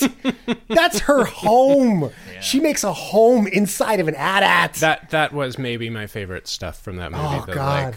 So good. The big destroyed wreckage. The and her like climbing all over the insides of a downed Star Destroyer, like scavenging parts. And I thought that was nice too, and for the same reason why that addition to the End of Jedi that we both liked, because you got to see the aftermath of that. It feels like you saw the ravages of war. It's as though all this stuff were real and matters. Yeah. Because there's like giant fucking wreckage all over this planet because they had one of these numerous space battles they're always having near this planet. They weren't all just hanging out on a partially completed sphere. They weren't all just nonsense fairy tales. No. As Alec Guinness famously complained. Oh, Mr. What did he call Guinness. it? Fairy tale bullshit? No, I don't think he swore. No, but it was something to that effect. But damn, what a professional. Yeah. Because he still acted like he believed that nonsense. I would believe he's not like anything you want for a quarter of a point on net for the original Star Wars. Yeah, but that he was doing that in a world before like movie merchandising mattered. Yep. So he was smart, very rolled smart the man. dice. Yeah. I mean, he's not like, say, Ewan McGregor by the time he gets to Revenge of the Sith, and he's like, I cared about this for a minute, but let's just get through this. Natalie Portman too. I feel like they're throwing each other little fist bumps with the eyes across that whole movie. Like, yeah, they're both tired and they don't want to be there anymore. Yeah. Yeah. Well, it looks fatiguing to be in those prequels. You're doing everything with no other actors around in front of a green screen with a room that's like what by 24 by 24. And you don't get to see anything because all you see is blue. That's just a task. It's like the voice acting in video games. You can never get a good voice acting performance out of somebody in a video game because they're not in an environment where you can act. Yeah. Right. They're always trying to voice a character who is in peril, but it's like you're sitting in an air-conditioned booth and you don't sound like you're out of breath. Could you like do some jumping jacks or something first? Yeah. And just or could maybe like some PA who works at the studio like run in and chase you with a knife for a second? Because you'll sound like it. Your voice will then sound like you fucking believe that you are in danger. I think Natalie Portman's a fantastic actor, and I think honestly that Hayden Christensen's no slouch. No. But they put individually, in two of the, or rather all three, of those actors, between them, 6 of the worst acting performances of any movies. Even Jimmy ever. Smits. Jimmy Smits is a fantastic actor. 5. Hayden's only in 2 of them. Sam Jackson. Sam Jackson is really good in roles where he gets to yell and call people motherfucker. Yeah. You know, I barely remember what he did in those movies. Because he didn't really do anything. They didn't give him a lot to do. I feel like he went in with a challenge to be like, I'm going to make this motherfucker direct me. And sat down and said, I'm going to read this line like I'm reading this line off of the page. And let's see if George Lucas is going to make me do it twice. You're playing with fire there, Sam. George is not an actor's director. It's going right on to the movie. That one take, that was good, right? I thought so. And then goes back to his trailer and does whatever Sam Jackson does on set. I don't know. Smoke weed every day. I don't think Sam Jackson was a racist suggestion. Smokes weed. I don't think he smokes weed either. No, that's weird that you even said that. I think everybody smokes weed except me. That's my. No, you can walk it back as much as you want. Do you guys want to do some trivia? Oh my goodness! Wait, what? What's going on? Give me a pen. What? I'm going to keep score. You're going to keep score. We have to tee this up. We have to tell our listener what's happening. You can't just spring it on them. Okay, now, folks. We asked MC Frontalot to come on and discuss The Force Awakens with us, but in addition to that, we asked him, as a lifelong Star Wars fan, to prepare some trivia questions to challenge Nelson Lugo and myself. And I did. If you recall, back in episode number, when we had Alan Kistler on the program, he challenged Lugo and I to a number of Batman trivia questions. Yes. And I beat you soundly, sir. You got 1, I got 0. That's not true. You got 1 right. I got 0 right. They were really hard. Percentage-wise, he really whooped ass on me. All right, yeah, okay. And then what we did was the punishment for missing the questions was we would get zapped in the arm with one of your an electroshock kink sex toy right. I have, I hated which that is called Tay Zapper. And it's an interesting looking object. It looks like a cross between a stove lighter and a lightsaber. Yeah, it's got like a black handle and a red stick, and at the end there's a couple little prongs, and it's like a very low-grade battery-operated cattle prod. So, unfortunately, we don't have Bunny tonight, so one of you will wield it as each of the others is. Oh, all right. A question. So what do you have prepared? How many questions? When we did this as 20 questions. When we did this as for Batman questions, we called this the Electrocutioner Challenge. Sure. Named after the shitty Batman villain who uses electricity as his weapon. But this time, we're calling this the Force Lightning Challenge. Oh, so appropriate. Oh, I don't have enough eye rolls for this. And now last time I sprung this on you, Lugo. Like you didn't know. Yeah. Alan Kistler was in on this. Yes, it was a complete mystery to me. And you were really not excited about it. No, I'm still not excited about it. This time around, it was your idea. Yeah, which is crazy. Continuity, man. Because the idea that you suggested a Star Wars trivia challenge against me is preposterous. Well, I see you like to tout yourself as being the Star Wars uber fan, and I'm willing to bet I know more about Star Wars than you do. Apparently you are willing to bet that. Yeah. Because betting with your flesh. True. So MC Frontalot, our curator and quizmaster, we'll have you keep score too then. As quizmaster, I'm going to just make up the rules. Okay, so give us the rules, please. Rules are, we got 20 questions. Okay. That's potentially 10 zaps each. Okay. You fuck up every question. Questions are worth 2 points. Oh, all right. If you don't get it, the other can steal. Oh! For 1 point.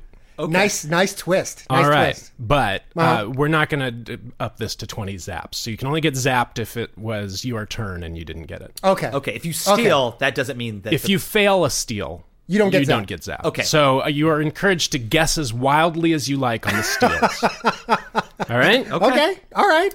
I feel like I want to stand up. I don't want to sit down for this. Okay. Yeah. All right. Actually, that's what we did last time, too. Rearrange that microphone. Okay. All right. Now, all of these questions are of absolutely equal difficulty. Oh. If I hear any complaining about one person or the other's questions feeling or seeming somehow easier, that will cost you a point. Oh, come on. Complaining is like half the fun. You complain with your body noises, but not with your words. Oh, God. All right. Wait, hold on. Let me get this just over. Yeah. Fix it. Nice. All right, so who goes first? Or we'll start with Mark. Oh. Schaefer. So, Nelson, make sure you wield the punishment device. The Force Lightning. All right, so how does this work? You hold the button down, and the thing lights up, and when it's there, then you just touch the metal prongs to flesh. Oh, okay. Once it's lit. All right. And you can use, let's have some exposed forearms. Okay, but both my forearms are exposed. All right. Okay. We ready? Yeah, okay, I guess. Schaefer the Dark Lord. Okay. Before Han tells C-3PO to never tell him the odds, what are the odds? Of successfully navigating an asteroid field? Mm-hmm.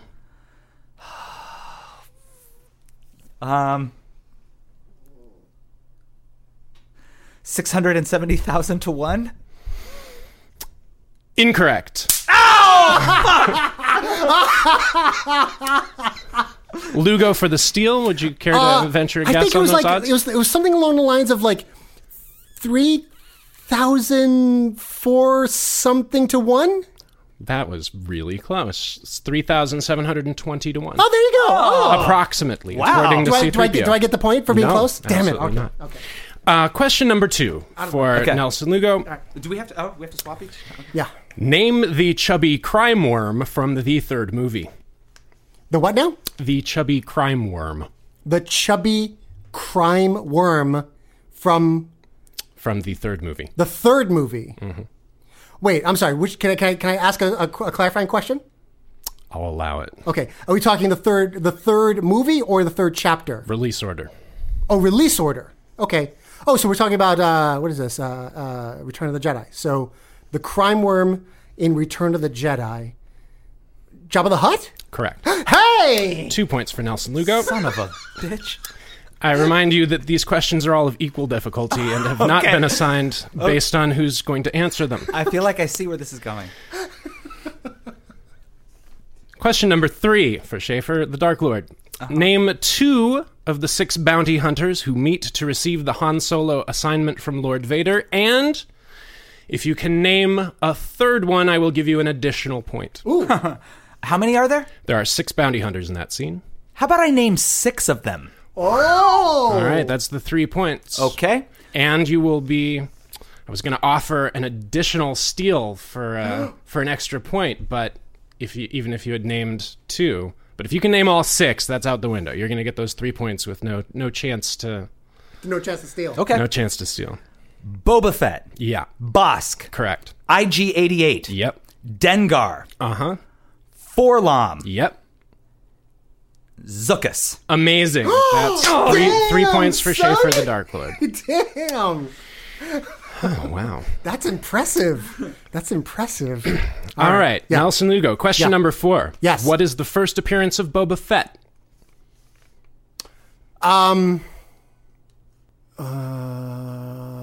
Give me a second. Is it... Okay, it's in the dining room scene on Cloud City? Please shock Nelson Lugo. Ah, motherfucker! And Mark, would you care to steal? I would love to. The first appearance of Boba Fett came in the Star Wars Holiday Special. Correct, for 1 point. In the animated short. Oh, that's right. My God. Question 5 for Mark Schaefer. That's not fair. Are you wielding the punishment wand, Nelson? I am now. We see shots of several aliens in the Republic Senate in Phantom Menace. Maybe more than several.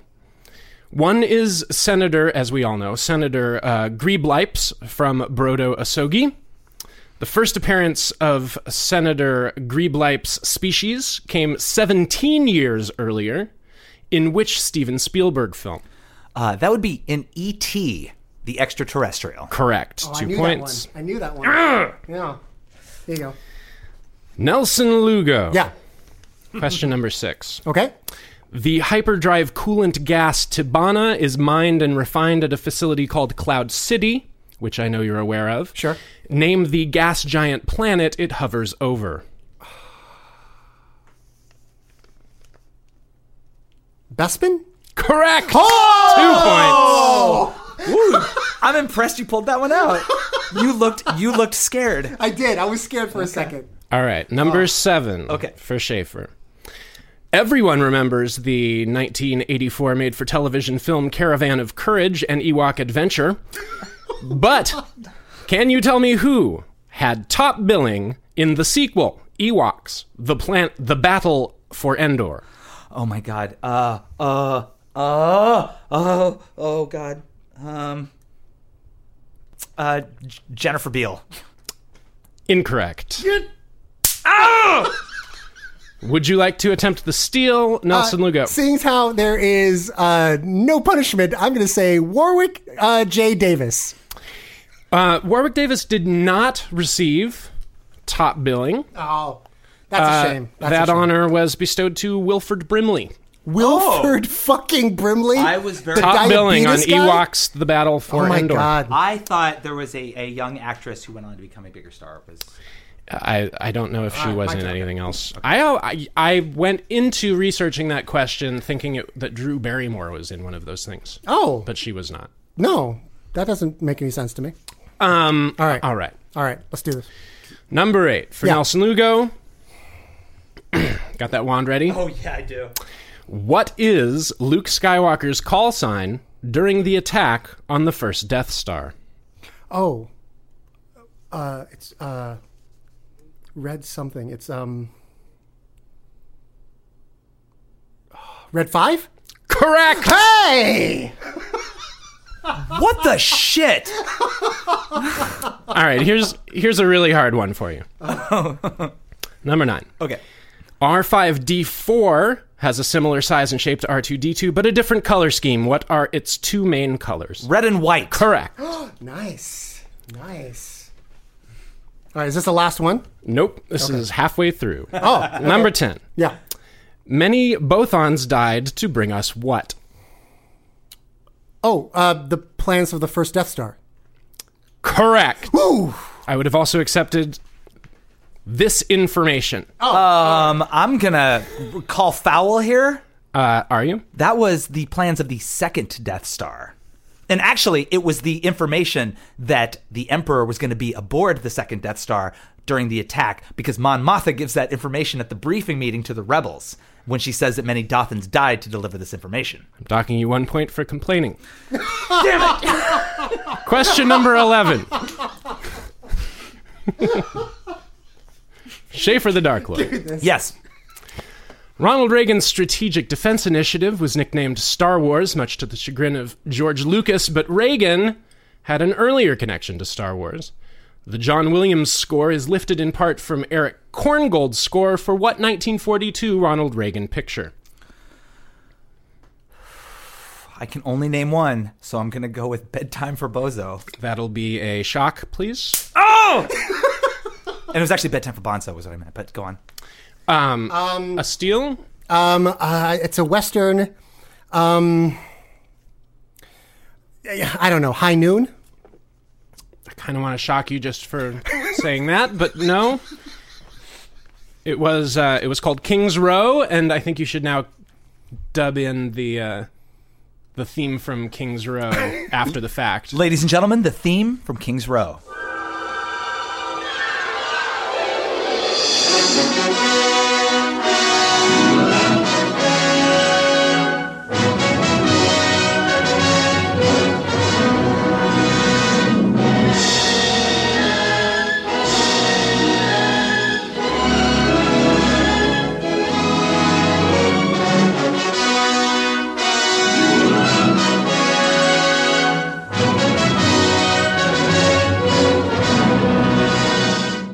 My turn.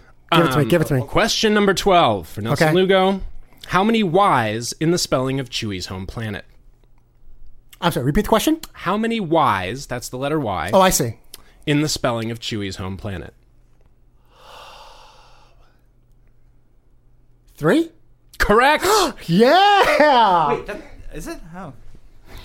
Oh, you would have got that wrong? I would have got that wrong. I thought it was 2. Holy smokes. Stroke of luck for you. Goodness. I played the Forced Unleashed games. A lot of spelling in those. Question 13. Schaefer the Dark Lord, what famous director refused George Lucas's personal request that he direct Return of the Jedi?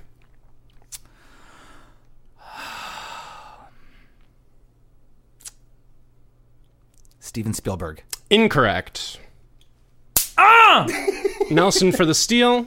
I want to say David Lynch? Correct. Yeah! 1 point on the steal. Oh, I did not realize that was Lucas's personal request. He brought him out to wherever he was and tried to talk him into it for more than a day. Huh. Yeah. And failed. Question 14. Okay. What is Wilhuff Tarkin's imperial military rank? Oh, Grand Moff. Correct. Yeah! Oh, god damn it. These questions are all of equal difficulty and were assigned randomly to the two of you. Give me that. Question 15. Yeah. What year did Atari release the original vector-based Star Wars arcade cabinet?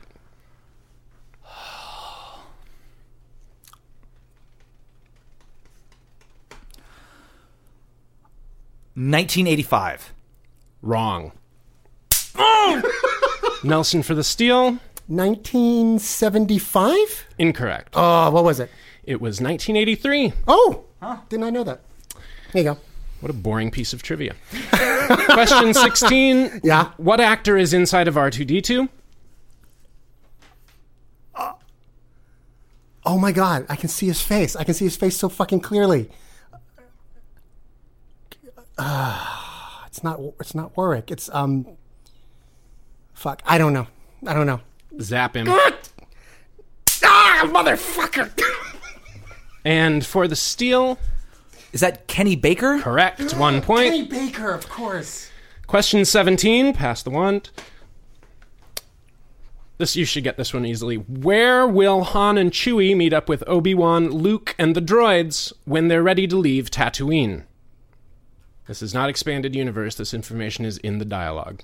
Could you give me the question again, please? Where will Han and Chewie meet up with Obi-Wan, Luke, and the droids when they're ready to leave Tatooine? You said this was an easy question? You're being a dick, aren't you? I got an answer for you. Would that be Docking Bay 94? Oh! 2 points. Oh, yes! Man, you suckered me. I knew that one so hard, too. Docking Bay 94, stormtroopers at the door. You did not. Oh, is that lyric from a song? Yeah. Oh, that's why you knew it. Well done. All right, question 18. We're getting near the end here. Okay. Almost all of the rest of these are about the cantina. Oh, okay. So I'm glad that you're both very strong on cantina-related questions. Sure. At the Star Wars Cantina. Stop. Okay. Question 18. Mm-hmm. There are 7 Bith from Clackdoor 7 playing music in the Mos Eisley Cantina. Okay. What is their band name? Oh my God. I don't know. Sorry. Zap. Motherfucker. For the Steel, Schaefer, what is the band name? Fish. While they are as filthy and space-worn as any Fish fan, they are in fact called Figrin D'An and the Modal Nodes. Oh, yeah. I did not know that. I did not know that. Question 19 for you, Schaefer. Okay. What non-English speaking alien character has more than one line in the cantina, but no subtitles? What non-English speaking character? Alien character. Mm-hmm. I mean, technically, they're all aliens. What non-English speaking alien character has more than one line in the cantina, but no subtitles? Chewbacca. Ooh. Technicality. Oh. He was looking for another answer. I was. Fuck.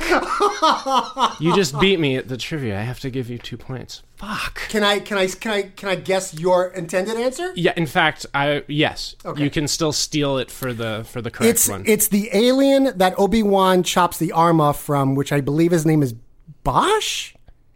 His name is not Bosch, but that is who I was thinking of. Okay, damn it. Ponda Baba. That's it. And also known as Saki, also known as Walrus Man, according to his action figure. Right, and he hangs out with, what's his name, like Dr. something, Zizor. The bad doctor. Yeah, I don't like you either. That's the one. All right. Oh, this is for me. Actually, we could check later to see if that's correct. I don't know that Chewie necessarily has more than one line in that scene. But he does purr or something. He does say something. All right. Well, I trust you on the honor system to zap yourself if Chewie has fewer than 2 lines. I will when I review later. In the cantina. All right. All right. Is this the last question? Question number 20. Okay. Name one of the 2 characters from the cantina in New Hope who had a Kenner figure but no lines.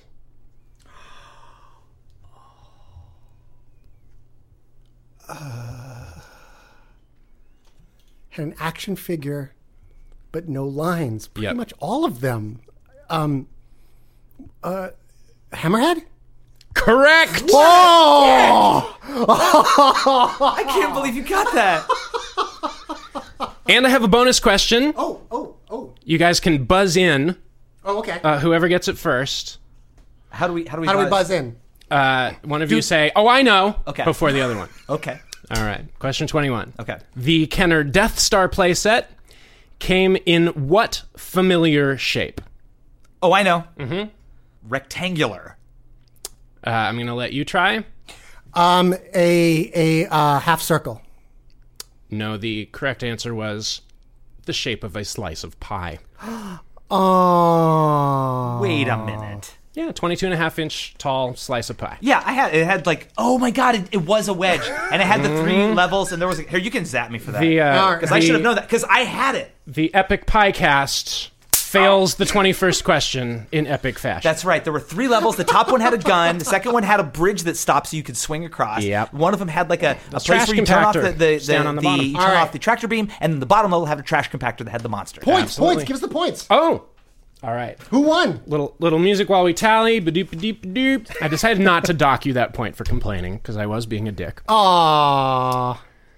And yet Nelson Lugo wins 15-13. Hey! What? 15 to 13. Da, da, da, da, da, da, da. And I'd like you to keep this piece of paper and rub it in Mark's face whenever he says he's a bigger Star Wars fan than you are. I am the greatest Star Wars fan in the entire history of the Epic Podcast. To say that this is not how I anticipated this playing out, it would be a gross understatement. Oh my God. Congratulations, Nelson. Thank you, sir. Thank you. And thank you, sir, for your fantastic questions and your game mastering. You are, in fact, a wonderful Star Wars trivia master. My pleasure. Thanks for having me on the show. What can your fans expect next from you? Well, playing PAX South, January 30th. Where's PAX South? San Antonio.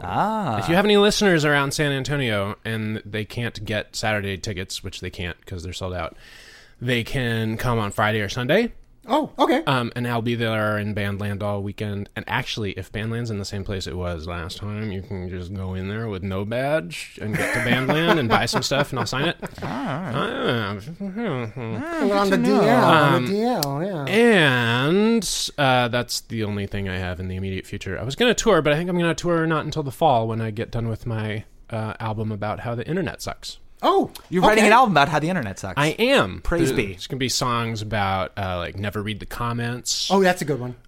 Delete your dating profile. Yeah, that's a better one. Libertarians are assholes. Just all the things that everyone hates about the internet distilled into one Nerdcore record. Oh, wonderful. Oh my God, I can't wait. When can people expect this album to be released? Sometime this year. I'm trying not to rush records. No, sure.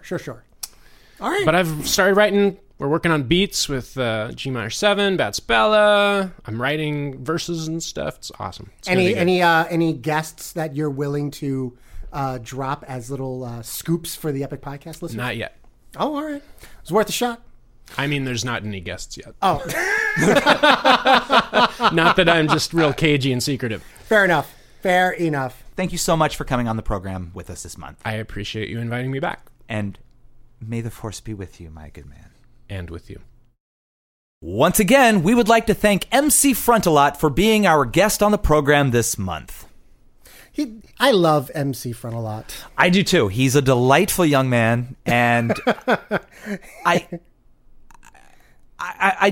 don't know how to navigate this knowledge that you just beat me at a Star Wars trivia contest. I am a trivia sponge. I soak up useless bits of information. It just kind of lives in there. So okay, I have that leg up on you. You have that. I'll also have the knowledge that I'll feel like he threw you a couple of easy ones. So. Yeah, that's not what he did. No, that's what I'll tell myself. Oh, I see. So that I can sleep tonight. All right. What do you got coming up? What do I have coming up? Yeah. I am so glad you asked. On Saturday, January 30th, I will be hosting the Pink Room's 5th annual Miss Twin Peaks pageant at Joe's Pub in NYC. 5th year, I'll be hosting as different characters, new costumes, there's new contestants in the pageant, and just tons of incredibly detailed fan service to David Lynch's followers. Oh, wonderful. Wonderful. I don't think I've ever seen that show. Maybe I'll check it out this time. The pageant or any of the you've been to the Pink Room before. I have, but only for the Dune show. The Miss Twin Peaks pageant is the big one? Yeah, and this year it actually takes place on January 30th, which is Pink Room burlesque producer and previous guest of the program, Francine the Lucid Dream's proper birthday. Oh, wonderful. So that'll be awesome. Come on out. The owls are not what they seem, etc. Nelson Lugo, what about you? What do you got? I have a whole lot of nothing, but I am pretty excited. I now work for a trivia company in New York City, and I'm a trivia host for a pub in Brooklyn, Bay Ridge, Brooklyn, called Longbow, which is one of only 2 Welsh pubs in the entire city. So, Trivia Tuesday. So, go to Twitter and find Trivia NYC, and you will find all the information about where I am. And I'm there every single Tuesday. Trivia starting at 7:30, and I will ask all kinds of questions and hand out prizes at the end. It's going to be awesome. Folks, after a little over 3 years of doing this monthly podcast, the Epic Podcast finally has a social media presence. Yeah. You can now follow us on Twitter at twitter.com/epicpodcast, Yep. or you can like us on Facebook at facebook.com/epicpodcast. You can also maybe keep your eye on our Twitch channel if you have, and I mean literally nothing better to do with an evening. You can tune into the Twitch channel and you can watch 2 angry old men yell at each other over headsets while they shoot stormtroopers. I can't wait. It's going to be awesome. Also, next month is February, and as is tradition for the past 2 years, that means in February, we will be fielding your love, sex, and relationship advice questions. So, please send us your most personal, embarrassing, or completely fabricated love, sex, and relationship advice questions to us at epicpodcast@gmail.com. And we will answer them in the most unqualified manner that's as funny as possible.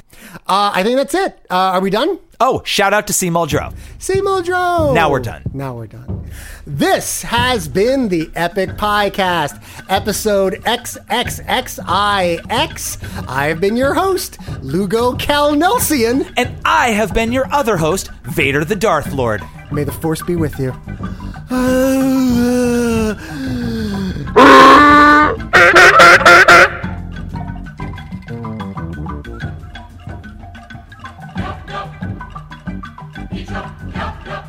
Thank you for listening to the Epic Piecast.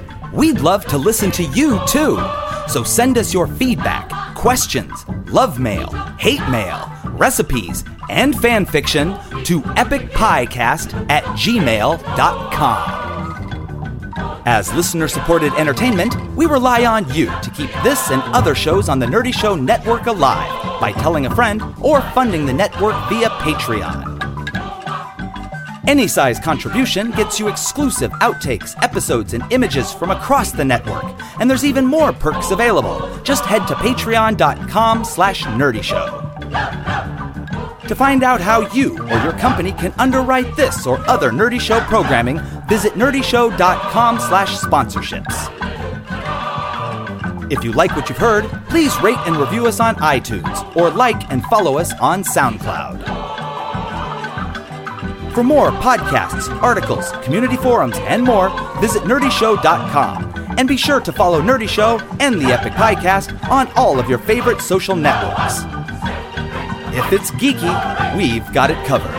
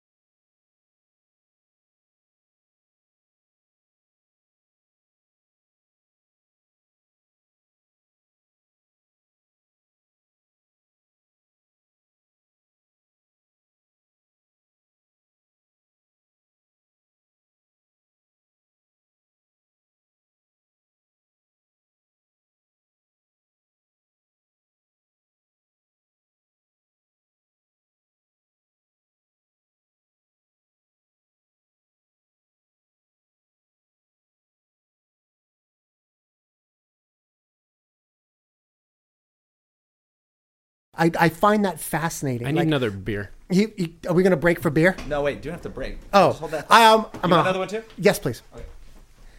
I'll bring them. Star Wars. Nothing but Star Wars. I got your Star Wars. wars. All of the wars. Thank you. Chewbacca fires a crossbow laser. What was I saying? I don't know. It was incredibly important. I was going somewhere profound with it. No, you weren't.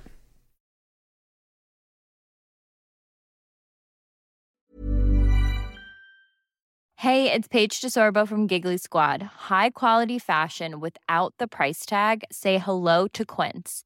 I'm snagging high-end essentials like cozy cashmere sweaters, sleek leather jackets, fine jewelry, and so much more. With Quince being 50 to 80% less than similar brands. And they partner with factories that prioritize safe, ethical, and responsible manufacturing. I love that. Luxury quality within reach. Go to quince.com/style to get free shipping and 365-day returns on your next order. Quince.com/style.